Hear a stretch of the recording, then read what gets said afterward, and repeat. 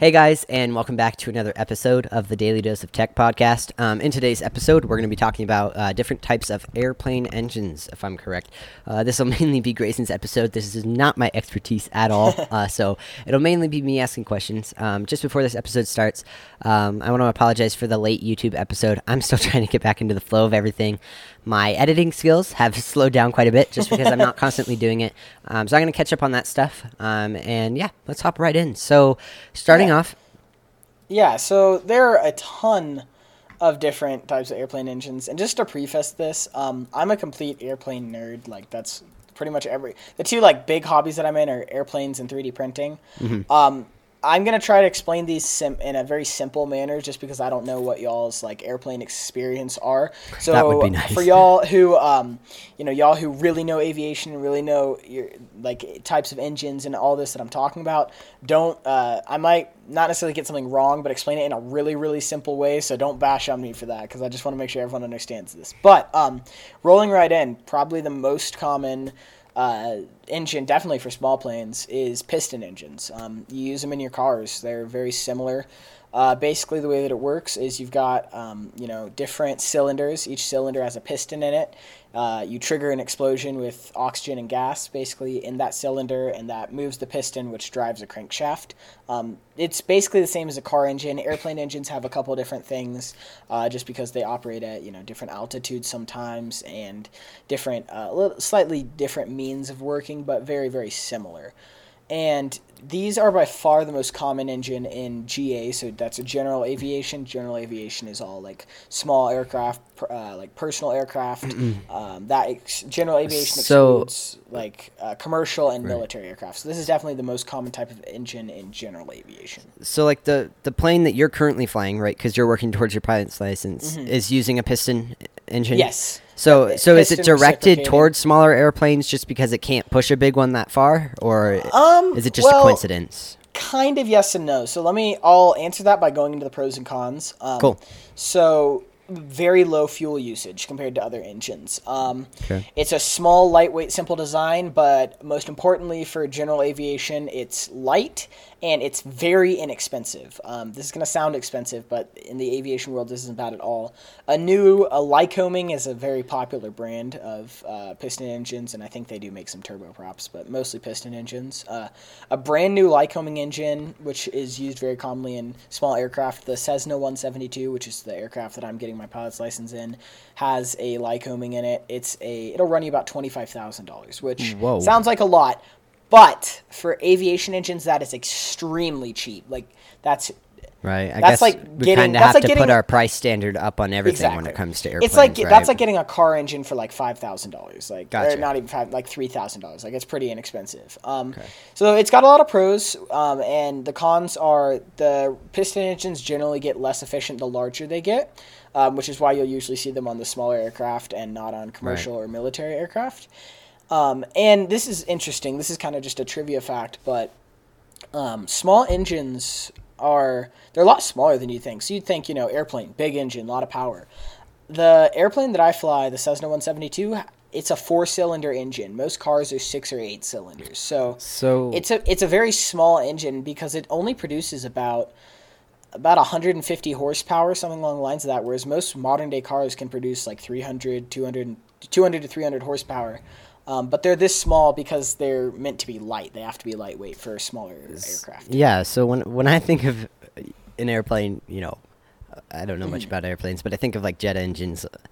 Right. So you're saying that a 150 horsepower 4-cylinder motor is able to propel that thing to the air? Easy. I mean, yeah, it's definitely harder. I live in Colorado at about 7,400 feet. For y'all who don't know aviation, the higher you go, the thinner the air is, meaning you need more power because you're producing less lift, both with your wings and with your propeller, so you're not producing as much thrust.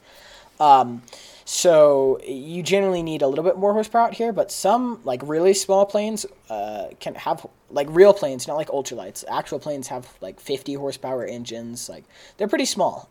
You don't need a ton of thrust for like Cessnas, things like that. Like I think the Cessna 150 uses a 50 or like a 75 horsepower engine, but I could be wrong. Gotcha. Like that's the bare minimum. Anyway, so that kind of sums it up for piston engines. They're great for small aircraft because they're lightweight. They're pretty cheap. They also have low fuel usage, so a lot less gallons per hour. Which is really good for small aircraft because it lowers the price per hour. So moving on, and this is probably what most of y'all think of when you think of an airplane engine, a turbofan.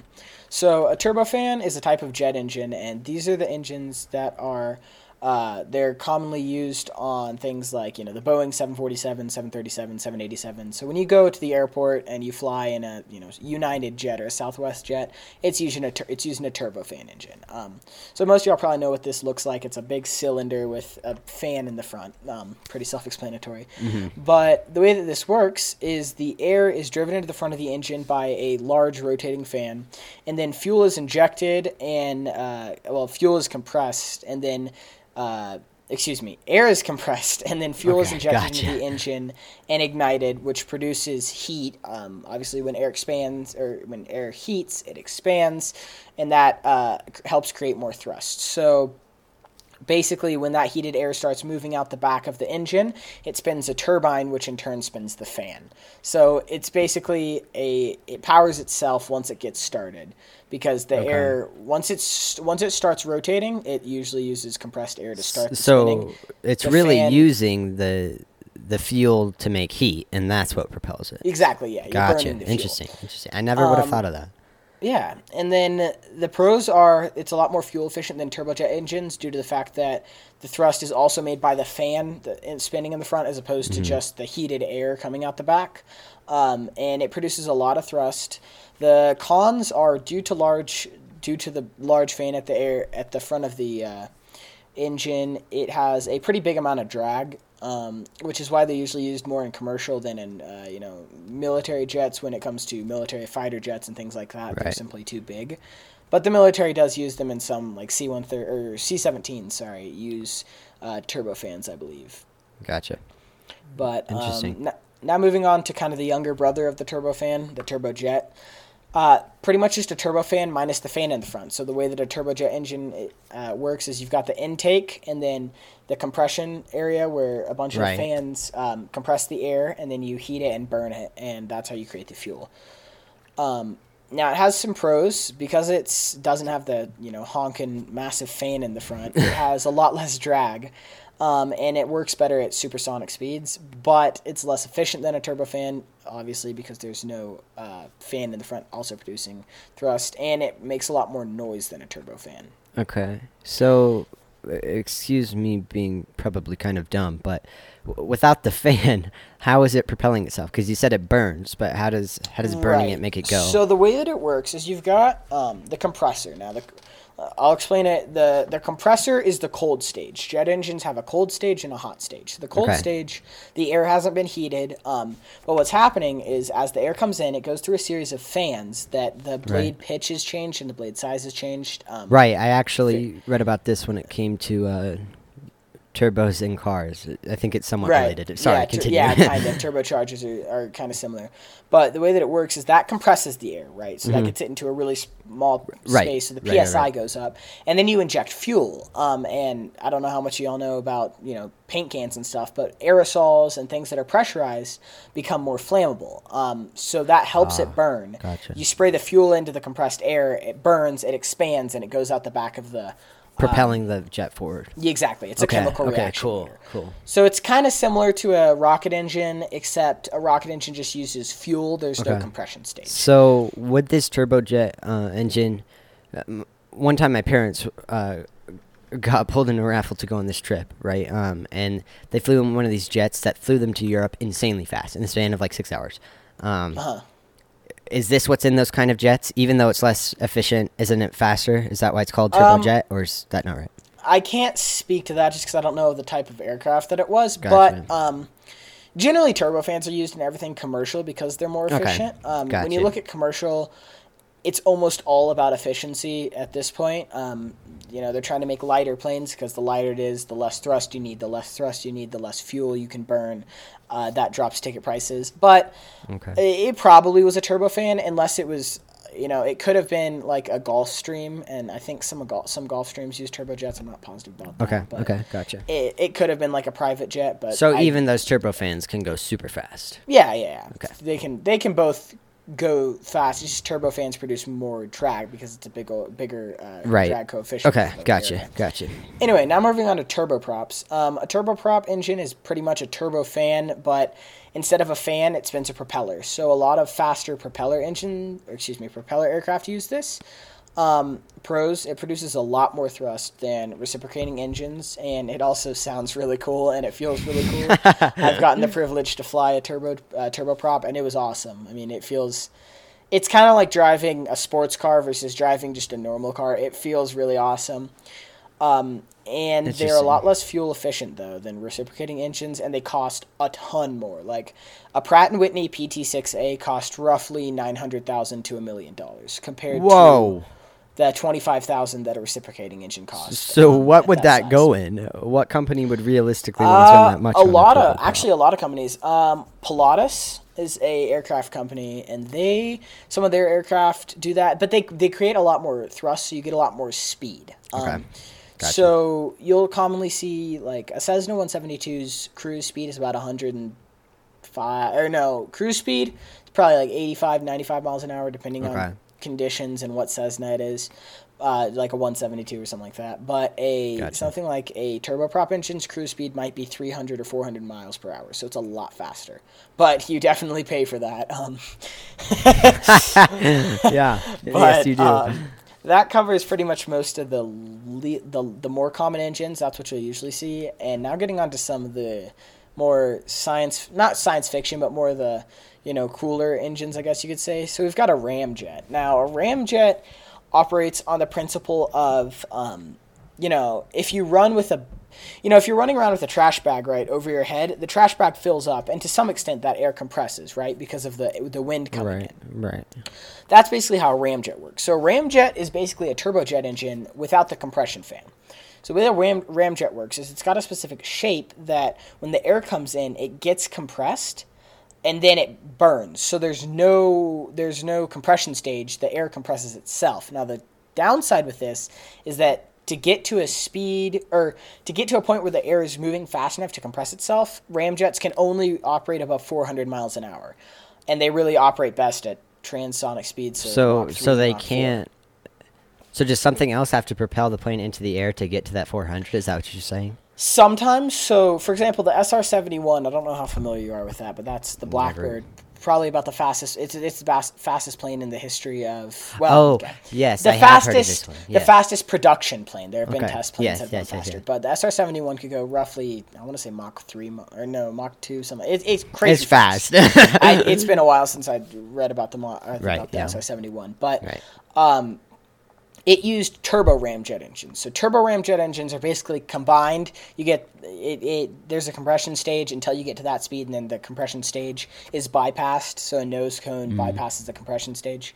But basically, above 400 miles an hour, they're great because there's no moving parts. There's less chance of something hitting it. Like if a bird theoretically flew into it, it wouldn't necessarily jam the engine. Right. It could, but theoretically it wouldn't have to. It wouldn't cause as much damage, yeah. Right, and it's got very little drag because the air isn't actually hitting anything. It's not hitting a fan. It's just going through, getting compressed, and igniting. And then going out the other end. Yeah, they work at very high altitudes, but the biggest con is they can only work above 400 miles an hour. Right, so you were talking about, my question was, how did the planes get up to 400 before being able to use these? Do they have another type something of like a turbo ramjet could do that? A turbo ramjet engine, until you reach above that speed, or actually generally at least Mach 1, it's just a normal turbojet engine, but then when it reaches that speed, it converts into a ramjet. So a nose cone will move around. It will move out of the engine kind of and move around the compression stage. So the air will bypass the compression stage and compress itself. So you can use something like that, or That's smart. if That's just smart. for like test aircraft, they'd take them up to altitude, Okay. like hanging below a bigger aircraft or something like that. Or Right, like piggybacking what on a you bigger would see aircraft. when there's a glider pulling it up, right? Yeah, well, it wouldn't be like that because it would be Okay. a heavier aircraft, but something along Gotcha. the lines of that. Yes, another aircraft would be used to propel it up, or Gotcha. even there have been rocket-propelled ramjets where they use rockets That had to be get up cool to watch. altitude. Yeah, but they're not very efficient. When you think about it. Yeah. But Yeah. so that's a ramjet, and then there's also something. This is a little less known, but something called a scramjet. So that's just a supersonic combustion ramjet. And basically, what this does is air at supersonic speeds is kind of weird, for lack of a better word. So a supersonic combustion ramjet, a scramjet, basically all it has is a nose cone out front that adjusts for the speed, the higher speeds, and it takes the shock of that. It slows the air down so it can be compressed.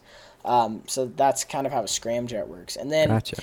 electric aircraft motors pretty much work the same as any other electric motor, where you've got coils, right? You've got coils, and then permanent magnets and electromagnets, and Right. Yep. basically, as you turn on and off the electromagnets, it shifts the motor around the permanent magnets. Right. Really, really fast, obviously. Right, But yeah, of course. there's that, and then another type of aircraft engine called a turboshaft. It's like a turboprop. This is not for fixed wing aircraft, which are like planes. This is for helicopters. But a turboshaft is basically just a turboprop that's got a shaft that's vertical, so it can spin a helicopter rotor. Oh, that's cool. Right. So it's kind of like a fancy gearbox, but Okay. yeah. So that kind of sums up the majority of aircraft Okay. motors, both the less Cool. common and more common ones. So when it comes to all of these, as you're saying, are all of these only going to be used inside of airplanes? I mean, obviously the four-cylinder engine is going to be used in a car, but like as you're saying, are they used for anything else? Like you mentioned, Yeah. helicopters. Do they go for anything else, or are these all built specifically for planes and planes only? Right. So yes, you could slap any of these on a car to some extent. It would move because they all produce thrust. But Right. things like a turbojet, like I don't know if you know what the thrust SSC is or the thrust or No. the Bloodhound SSC. Those are both I've never heard of it. supersonic cars. Supersonic cars use turbojets. I've seen a because- video of one of them though. Right. They're crazy. pretty awesome. They look They great. go to And then- 300 real quick. Yeah. But another advantage, this is interesting, I didn't really talk about this, for turbojets, and I think you can do this with a turbofan, I'm actually unsure, but you can use an afterburner. So what an afterburner is basically, you'll hear this a lot in movies like Top Gun, you'll hear them say, like engaging afterburner. But an afterburner is basically dumping liquid fuel into the back of the motor and turning your turbojet into a rocket engine. So not to that extent, but basically what you're doing with an afterburner, afterburners eat fuel like no Right, tomorrow. sounds But like what an it's not afterburner's doing very fuel is efficient. is you're basically dumping fuel into the back of the motor and igniting it, creating extra thrust. So that can be used for extra speed, for bursts of speed, things like that. But that's Gotcha. it's really, I would encourage you all to go online and watch, Pratt & Whitney J16 or J35, whatever, just different jet engines afterburner test, because it's awesome. You can tell. Right. I mean, it goes from, you can see with a normal jet engine, you can see the air being moved, but when they engage the afterburner, you just get to see this huge flame slowly Right. grow Yeah, out the that's back of the cool. engine, That's and cool. it looks pretty awesome. But that pretty much sums up aircraft engines. That was a really brief description and probably not the most accurate, as I was trying to Right. make it really Yeah. simple. But yeah, I hope you all learned something.